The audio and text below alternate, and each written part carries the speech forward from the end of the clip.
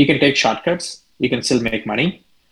But then what's the point? If you want to build something that is sustaining for a long period of time, then you drive it with the principles and do all the hard things that are needed for creating something like Personal AI. And that's the reason why it's Personal.ai. It's a Personal AI brand. Everybody should have one. Everybody. AI, a rapidly evolving field that has the potential to transform every aspect of our lives, from the way we work and communicate to the way we think about and solve problems. Join me as I chat with the founders, builders, and innovators in the industry about the latest advancements in AI and how they're changing the way we live, work, and interact with technology. My name is Kevin Rosenquist. Welcome to Zero Shot. My guest today is Suman Kanuganti, founder and CEO of Personal.ai, a company that is building AI models not based on GPT-3 and information from the internet, but instead based on your individual data. Suman, welcome. Kevin, thanks a lot for having me.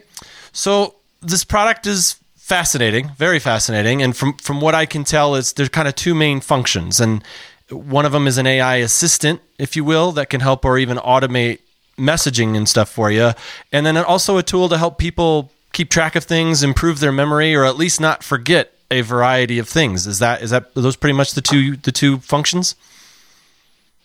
Yeah, those are the two functions. Second function is probably the primary core thesis and primary core philosophy of what we are trying to achieve. And the first one kind of is a secondary product, because once you have your AI, you can use it in the form of an assistant. So the memory portion of it, that's sort of what you're trying to help people with, just keeping, is it more like keeping just busy, business people on track, or people that might have actual memory issues, or a little bit of both?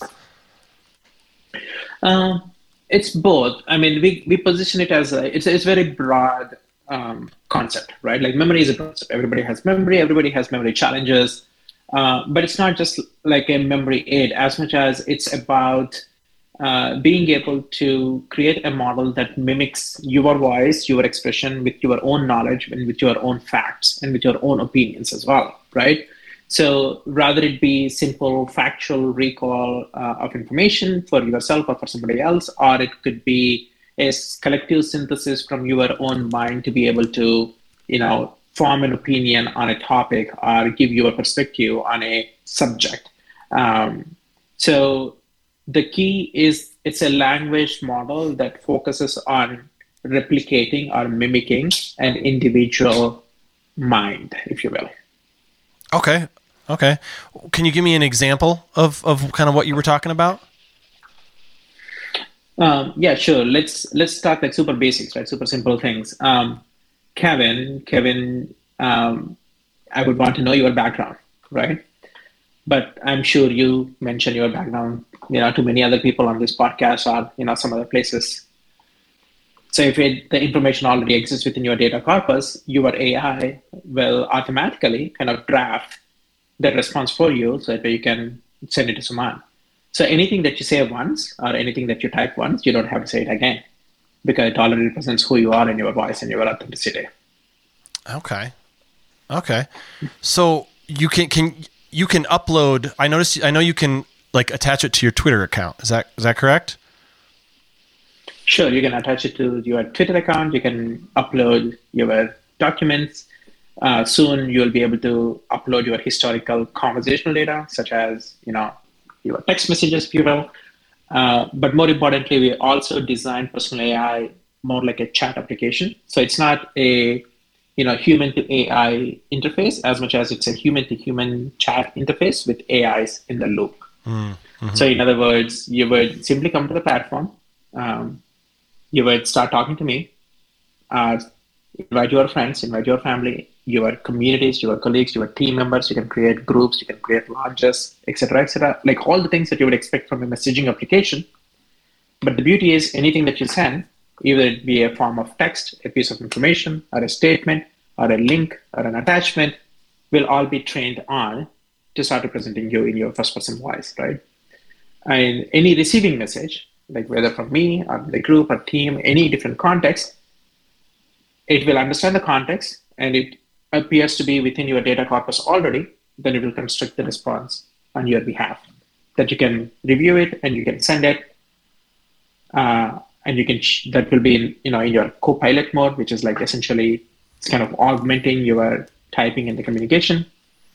But over a period of time, if it feels good enough for specific people, specific groups, you can choose to set it in an autopilot mode where you are traveling and your team can still communicate with you and get value out of your mind.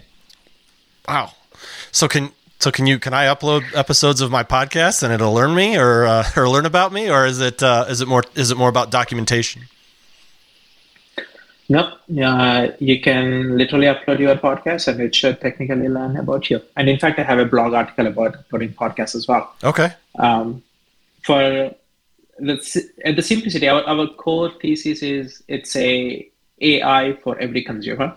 It's a model that is uniquely trained for every individual. We maintain a data corpus for every individual. So at the basics, we wanted to give a tool for people to not overthink this training of the data as much as start communicating, right? And everything else is done on your behalf. And you will have your own AI that you own, the data that you own, the model that you will keep forever, that will start representing and mimicking like you. So I was chatting with my AI self earlier today. I got on the platform, and it's funny. You didn't message me. What's that? You didn't message me. Oh, was I supposed to message you? I didn't know. I didn't know. I was messaging myself. Was I not supposed to do that? No, of course you can message yourself. I was telling myself all about myself. It was great. My favorite thing to do is listen to myself talk. I'm a podcaster, so I mean, it works great for me. That's good. I mean, jokes aside, but imagine how many times we message ourselves, right? Yeah. Mm-hmm. Like I message myself all the time. It's like because the previous way of writing a note, I'm terrible. I'm terrible at using any note taking application. Mm-hmm. I don't know what it is. I just have to communicate. And sometimes it's communicating with yourself. And that's the reason why even my notes, it goes into messaging application, which is like messaging myself. And that's the concept behind it. Like you can message yourself and tell that, and your AI is constantly learning almost immediately. So I think that's the beauty of integrating into, the process of daily communication. Yeah, I noticed at first, the more I talked with it, the more it started catching on to who I am, and I told about my past and all that. And then I kind of followed your tutorial or the tutorial on your website and talked about, my past, my career path, where I live and all that kind of stuff. And then I started asking it questions about myself, and it was like, I was like, okay, it's getting it. It's learning me. It's learning me. I actually, I watched Blade Runner 2049 last night. Have you ever seen that movie? Sure. Of course, yep. Well, it's funny because I as I was doing this, I was thinking about Ryan Gosling's character and his virtual wife or his virtual girlfriend or whatever, and I couldn't help but think about that because I think maybe because I was interacting with, I felt like I was talking to a person. You know what I mean? I legitimately thought I was talking to a person, but you're not, and but I think it's cool, and so the more data you feed it, the more it's going to learn and communicate more like you. Yeah. Yeah. And, the motivation for us is literally push the model in the limits to get to the point where it represents that individual person, right? And it's not about simulating a person. It's not about just fun. It's actually, It has to produce some utility and it has to be closer to who you are, and you basically own your identity, right? This is my AI and you control everything about it, meaning what data is going in, what data is going out, when you want Copilot, when you want Autopilot. So there should be no different. It's not like AI bot that is a separate thing. No, this is basically your account. It's Kevin. And you have this extension of Kevin, which in the form of, your AI, which technically knows everything about you, and it's continuous bidirectional sync of, the things that you're learning as well as the things that you're creating which I think is kind of beautiful in certain ways. Yeah. Yeah. So you mentioned that kind of the bigger function of it is in the memory portion. Was there a particular experience or sort of an aha moment that pushed you to want to build this? Mm-hmm. Yeah. Um, so I think a little bit of context, right? Me as an individual, like I just generally like to create experiences that are very close to humans. It has to have like a step up in the experience of what you're trying to create. Okay, 10x efficiency is great. That creates like good businesses, but there is something about um, like changing how we experience everyday lives. So in my previous company, it's called IVA. It was a technology to augment the missing visual information for people who are blind and low vision, right? It kind of reimagined how blind community kind of thinks about like negotiating with the physical environment, like experiencing Disneyland, reading children's books, confidently traveling around the world. And during that company, I met an individual who was my co-founder as well as my investor. His name is Larry Bog. He passed away because of pancreatic cancer, but boy, he taught me a ton, like within a short period of time, like, within 18 months of time, just like creating, entrepreneurship, because I was, a kid, like trying to figure out how to create, companies and build products. And after he passed away, I had this mantra of like, what would Larry do? Right. It worked for a period of time, but I always wished like there was Larry's AI, not just like from an emotional connection, but also from a like intellectual connection, right? Because yes, I can get all the data from the internet to probably answer the same thing, but what the internet is missing is a connection and a trust with a person that like, okay, I'm going to implement into my life and take action on it, right? Mm-hmm. And that cannot be understated. Like we all have people around our lives. And when there is a human to human connection, it's magical. So in a way, it's not like for me, it's not about this artificial general intelligence, which I think there will be application for it. For me, it's about millions and billions of artificial personal intelligence. And everybody should have their own model that actually mimics them in their truest form, and they take control of it. It's like think about assets now. That this has to be your digital asset that defines your presence on the internet. I like that. We do. I deserve my own AI, right? Everybody does. I mean, come on, think about it. Yeah. I mean, we have homes, we have things that we own, we have pockets in our devices. Like, but what do you own on the internet? Nothing. Mm-hmm. You don't own anything. So wouldn't it be nice to just have like, the entirety of your digital life packed into something meaningful that represents your like digital memory and that represents like you in the form of this AI model that can potentially help you today with communicating with other people, but maybe tomorrow when you're super busy helping some other people, and maybe once you pass away, it is still alive and you can still have a conversation with it. That's a good point. I mean, think about it. The utility of us like taking control of your own thing, create your own AI, it has to be a digital asset. Your background is pretty vast, from robotics engineer, systems architect. You've worked for some big companies, including Intuit and Qualcomm and Caterpillar. What led you into the world of AI? I'm a technologist for sure, but however, I don't know. The thought process that I tend to take is almost like problem first. Okay, what is the core fundamental thing that you're trying to solve? There was a point in my life I was super confident about all the technologies that I can potentially deal with, right? As you said, like I've been everywhere, engineering, software engineering, robotics. So it's like, okay, what's next? And I had no clue anything about the businesses. And if I had to pick some, creating something of my own, specifically around the products, because I was creating products at Intuit,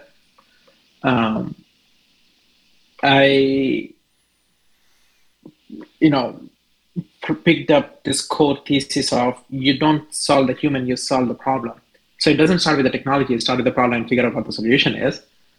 And that kind of led me into working with wearables in my previous company, which is Ira. Basically used smart glasses for the blind person. And then you teleport the blind person's view into a remote human agent that they basically experience it remotely to give that visual description in life, right? And there was AI back in my previous company as well, but it was a wearable device technology first, and then AI was a secondary like a benefit. When it came down to personal AI, the core thesis is, okay, hang on. We want to be able to access this person's thoughts and minds and voice in a conversational manner in their purest form.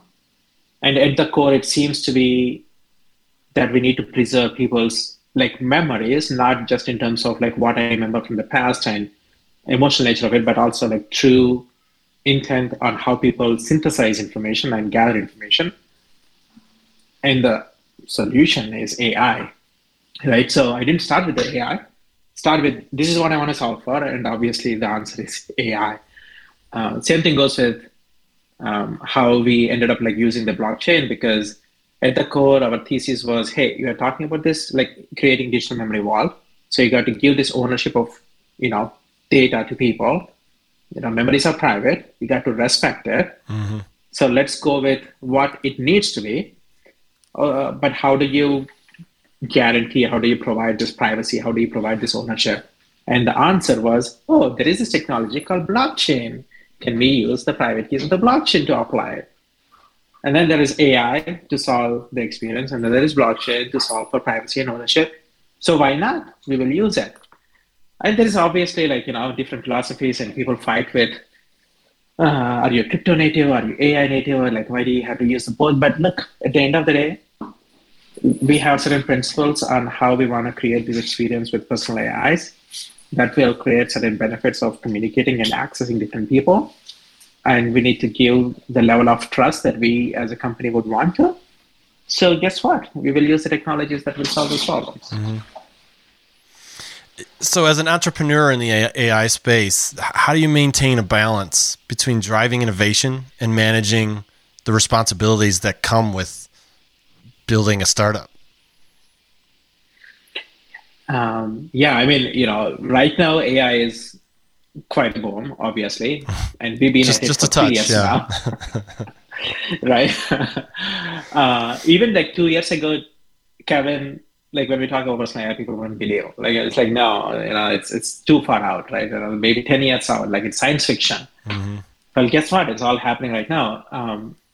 And the approach that we took was, coding and developing these personal language models that are more optimal for small amounts of data, that is centered around the individual, that is first-person data, it's 120 million parameters, etc. And meanwhile, there was another parallel effort with the large language models, like aggregating all the data and the use cases that we have seen with GPT-3 and now ChatGPT, right? And the next phase is basically, hang on, there is this other approach, which is small models that needs to apply for, personal AI. I think whenever we start thinking about human-centered approach or augmented technologies, you got to start with the principles of it. Principles as in, what is the most fundamental thing? We don't want to share the data. Okay, how do you create the models if you're not sharing the data? Well, that's the problem to solve. And that's kudos goes to my CTO, Sharon, who figured out, leveraging the foundational models, but actually creating a unique model for every stack that exists. So I think responsibility comes with intention, and intention comes with right set of principles that, are fundamentally what should drive, I guess, the experiences with the control that is needed. You can take shortcuts, you can still make money, but then what's the point? Mm-hmm. If you want to build something that is sustaining for a long period of time, then you drive it with the principles and do all the hard things that are needed mm-hmm. for creating something like Personal AI. And that's the reason why it's Personal.ai. It's a Personal AI brand. Everybody should have one. Mm-hmm. Everybody. Well, the technology in this sounds incredible. What, in your opinion, what are the characteristics that make a great AI engineer? How can someone succeed in the space? Great AI engineer.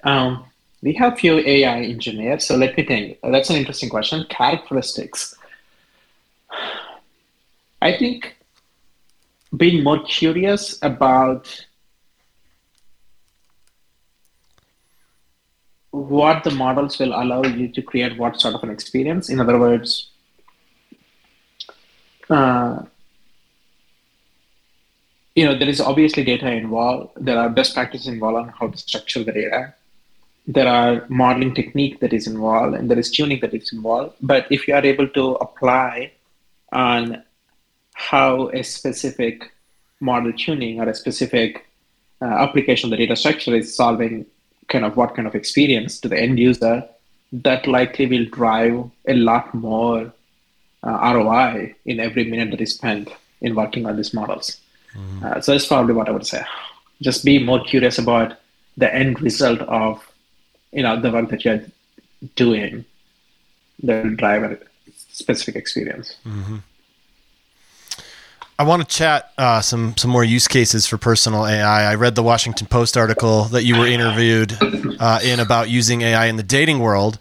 It was very, very interesting to me. I did some online dating before I met my wife, but the apps came along after I was married, so I don't have any experience with the apps. But talk about how you see AI changing how we date and what role personal AI has in that. Goes back to the basics. Personal AI is all about the authenticity and the accuracy of the model, right? So if you think about generally large language model, there are a couple of fundamental differences, which is large language model do not care about attribution, or there is no incentive to attribute any of the output back to the original creator. And because of that, you want to anonymize the data because you specifically do not want to, code specific people as well. For us, it's exactly the opposite. We want 100% attribution. We created something called a personal score or a unified score that will tell you how authentic on a 0 to 100% scale is this particular AI response as if it is something from you. Yeah, I saw that when I was playing around with the chat. Yeah. Yeah, and that needs to, of course, like the more broader and the more depth that you get within your own life, how you would want to shape your own AI, that will kind of represents, who you are. And over a period of time, it can get to like 90-95% as well for some of the topics. So when it comes down to relationships, dating is a form of relationship, and you are trying to establish a relationship, you are trying to establish a connection. And specifically in the case of dating, it's an important one. So you might rather, if you're leveraging AI, you might rather be more authentic. So that you meet people that are true to who you are, rather than in the moment instant impression that potentially a flirty AI can create, right? What's the point? Like humans are who they are, so might rather as well create an AI for who you are, rather than trying to impersonate something else. And we can leave the impersonation to large language models for something else. But our core thesis is this model has to be authentic to that individual human feels comfortable, that they trust, right? They can leverage on a day-to-day basis for most of the things that are happening around them. And that's the whole core thesis in Washington Post article. Yeah, I thought when I was reading it, I was thinking about the fact that, because some of the other products that they mentioned, and helping people sound, maybe more polished, maybe more confident, whatever that is great. But at the same time, I could see that people would be pretty skeptical or even dislike the idea that someone could be like utilizing a large language model to speak for them, because then you're not getting an authentic person. And it sounds like what you're doing is trying to keep the authenticity within that person, maybe take some of the nerves out and still talk like you would normally talk if you weren't crazy nervous or something like that, right? Yeah, and it's also choice, right? In other words, your experience, personal AI, you still have the choice of a co-pilot or an autopilot, right? So if I have asking you, hey, what are your favorite things to do? Do you like, chocolate ice cream? Because that's what I like to eat on Saturday evenings, right? Um, and if your AI does know about that information, and if your AI does create a response for you, you still have a choice to either send it, edit it, or not do it. But eventually, um, if that relationship extends, like for example, my wife right now, she's okay to have conversations with me on some things in an autopilot mode, like in my autopilot mode, because she understands the system is like, oh, okay, yeah, this is the right information and this is not the right information. I think so. I think the important thing is like give people the choice, give people the control, and let them figure out like what is working in our favor in what kind of situations and when, right? So I think that's important. What kind of situations do you see the auto feature being useful? I mean, just think about professor-student relationship, right? There's a lot of information exchange that is going on. It's mostly factual. It's mostly opinionated. It may have some synthesized versions of it. So if a professor is unavailable, like, for hundreds of students or maybe traveling around, go on an airplane, like instead of putting airplane mode, put your AI in the autopilot mode, right? And you're still creating value in the most authentic manner that you can. And then after you land, then you go back and you see how your pilot responded, and then you can kind of catch up with what happened. Is that how it kind of works? Yeah, exactly. And then typically we have this emojis, right? Like you can basically just emoji it and swipe right to the emoji. It's like a blue stamp, like verified. Yes, done, good to go. But everything is already done for you. All you have to do is like swipe right. Yeah, so I mean, the applications are many. I think it's the power is in people's hand. We are opening up our waitlist right now, and it's free to start. And the data is owned by the people. Model is owned by the people. So we're just taking a little bit harder approach to get to the point where we will want to be, because once people understand the intensity of the models and the authentic nature of it and the control that goes with it, then everybody should have their own personal AI. You mentioned that your wife is comfortable talking to your autopilot without prying and keep it clean. This is a family show, but what kind of stuff does she communicate with you in an autopilot mode? I mean, it could be simple things, right? It could be task-oriented things as well, like meaning, when am I traveling to New York, right? Where am I staying? Because those pieces of information normally in my day-to-day is already went in, right? Okay, yeah. Right, and sometimes it can be funny things. Sure. Do you prefer to eat outside today or not? Maybe some things are like random, but still it is kind of somehow influenced with my favorite food items. Let's say like, hey, what do you want to eat for dinner on Saturday? And it'll say it's like sushi, right? Because like my answer typically is my favorite food is sushi. Yeah, I was gonna say, what is it not sushi? It's always sushi, right? Yeah. So I think it depends again on the like relationship and the topics and the context. If it is my team, for example, even like speaking of the Washington Post, like I do have people who talk to the media, right? And they typically have like set of questions, like what is my perspective on personal AI and how is it tied to memory and what is it relationship with IRA? Like there's like all these intricate related questions that you get in. But my AI pretty much like knows everything about me right now, especially in my professional world, right? Mm-hmm. Yeah. So they use my AI in the autopilot mode to basically kind of brainstorm, if you will, like getting all the things that I would normally say, synthesize them, and then they may still choose to edit it if they would want to, but technically I'm hands off. Otherwise, I would have to provide my opinion or get on a Zoom call or talk about what I think about certain topics or give the document and maintain a list of things like yada yada yada. And but in here the beauty is you are carrying the context of what people would want to ask, like how the question is posed, right? And then it's like composed, based on all the things that I would say. So are you saying you're not really here right now? Is that what you're saying? You're not really part of this conversation of talking to your autopilot? That that will be model 9 when we have voice cloning and holograms as well. Holograms, but, right? But the next thing is likely going to be voice cloning, because I think those models are pretty sophisticated now. Yeah, they're impressive, and it's getting cheaper as well. So we want to plug that in, and we have access to the models already. Cannot say like who are, but whatever. Like in a few months, technically you can talk to your own personal AI that actually sounds like you, not just from your voice, but you are with your own brain. That's the key, right? Like there are like voice demos that exist right now, but what's the point? I mean, if it is not really you, right?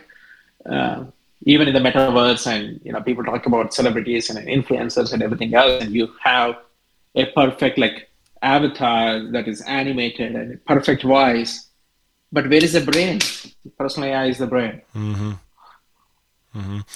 And I think that with the voice stuff, obviously there's a lot of controversy about that. There's been interviews. There was an interview with a former F1 race car driver. I don't know if you heard about that one that came out, and it wasn't really him, obviously, because he's in rough shape, they say. But there's a lot of bad stuff going on. But within the context of personal AI, it's all based on your own choices and your own data. So there's probably really no room for it to get misused in that way, right?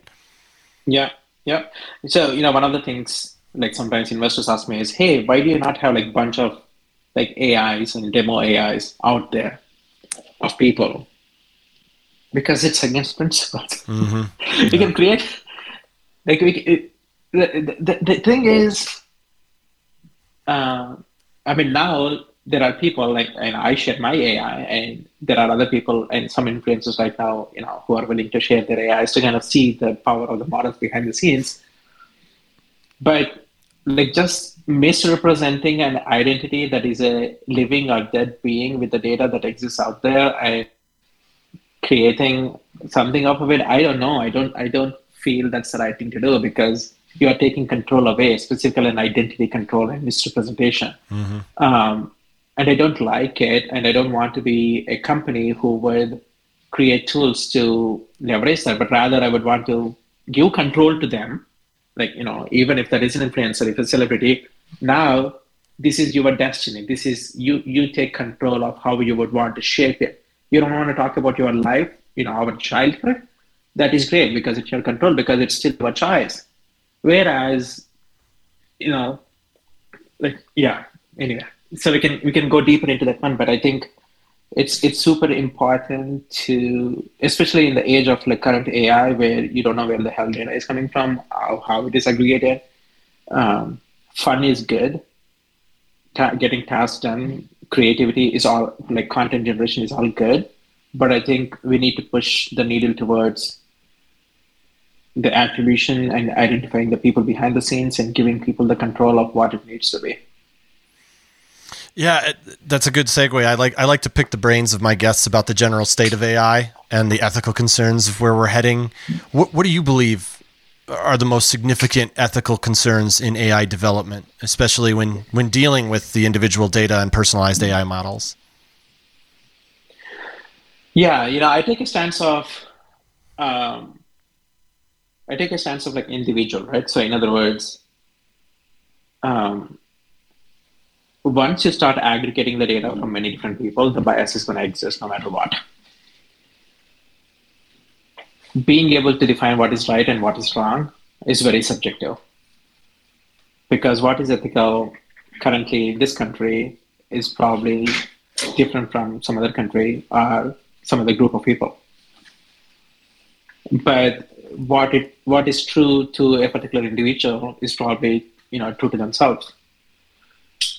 So I think as long as we give control and the ownership to the identity of who the person is, I think that will lead to like better AI, rather than really forcing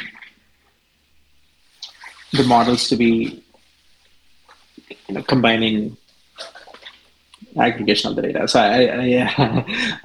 given for the fact that I'm running a company called Personal.ai, I would obviously object aggregating of the data without the permission. So I do like those models. I'm not saying technologically I Sure. don't like them, but for the fact that AI is going to be integrated in everybody's daily life, for the fact that the data capture is only going to be more prominent in our day-to-day lives, because the devices not only are in our pockets anymore, it will be on our bodies, in our homes, maybe inside the bodies as well, who knows. We have to switch the narrative on how the services are created from a typical, like a server-side architecture aggregating the data to an individual, you own the data and this is a service on top of it. So I think there is still good economics that you can create around it. Like imagine when you open up a phone app, such as Uber, right? Right now what happens? You basically send your GPS location to Uber server so that way Uber can provide the service to you for giving you a nice black SUV. But now imagine like 10 years from now, you open the Uber app, Uber is actually making an API call to you, to your personal AI, right? Requesting where you are. So that way your data is not going anywhere. It's the transaction that Uber is doing with you rather than you doing a transaction with Uber, right? That is the 180-degree shift that needs to happen, but it will happen slowly. I cannot promise that tomorrow, but that is the dream. And I think that's basically where things are headed to in terms of privacy. Yeah. Actually, you're great at segues. That was my next question was how do you envision the future of AI, particularly with how we might be interacting with the technology? You see it as more, instead of us pushing our data out there, people, or apps or whatever are coming to us to get information? Mm-hmm. Yeah. I think it's inevitable. I think there is a shift that has been happening. Just think about like the data, right? Like data is great, except that you need to have a utility from the data, right? In other words, we were all okay engaging with the social media because there is a consumer utility. We want to connect with our friends, we want to exchange, we want to stay post. So technically that is acceptable. Now, when we are just fighting for the data ownership, the fight is useless unless and until you actually start creating utility out of it, right? There was an AI that is working on the other side of the things, which is, on our social media servers. So if I am friending with Kevin, I potentially have like other predictions of who are the people that I need to friend with. That's great. The AI was already there. The AI was already working on that friend. So we can now fight, okay, we need to have, the ownership of the data and, I need to control everything. That's great. But unless and until you create the utility of it, the data is useless.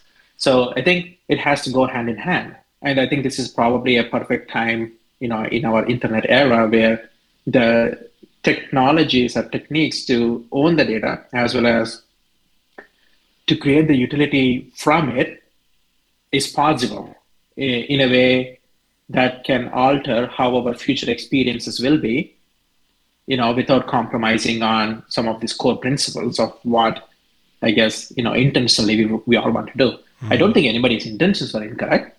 Everyone wanted to create like a frictionless experience, but it wasn't possible. Now it is. So I think people will drive towards creating those frictionless experience with these core principles in mind.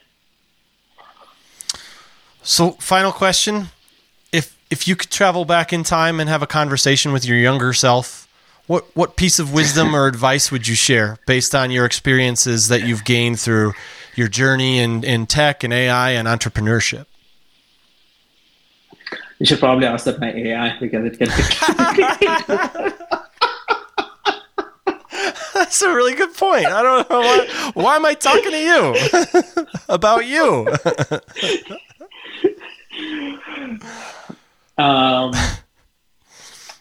Let me think. I usually say a couple of things, right? I think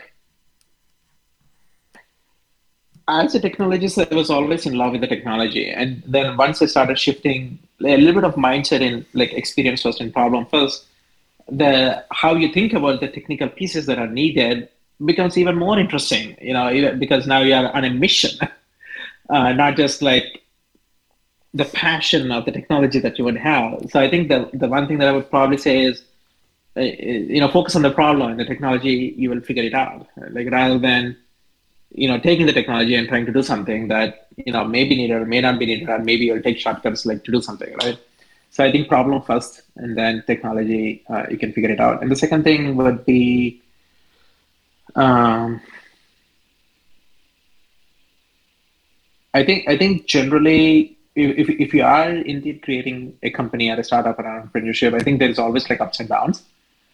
A bunch of investors will say no, but one of them will say yes.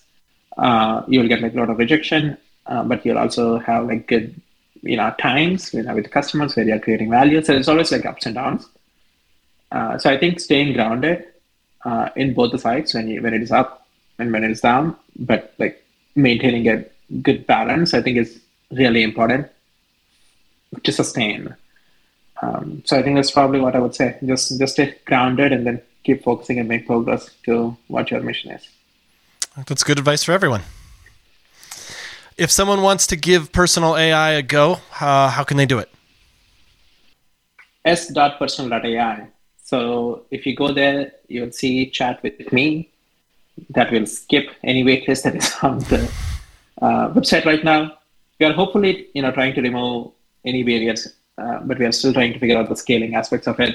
But if you go to s.personal.ai, you will directly land in a private message with me. That also means that you will be in the app. You can train your AI. You can invite your friends. You can get your co-pilot immediately going.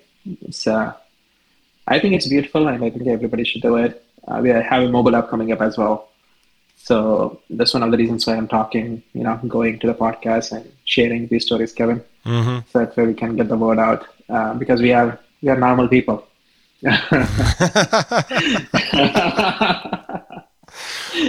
Well, Suman, thank you very much for joining me. I really appreciate you being here. And again, that is s.personal.ai. I'll go ahead and link to that in the show notes too, so everybody can know how to get there. So, Suman, thank you very much. Appreciate it. Thanks, Kevin. It was fun talking with you. And thanks to everyone out there watching and listening. Until next time, stay curious, stay creative.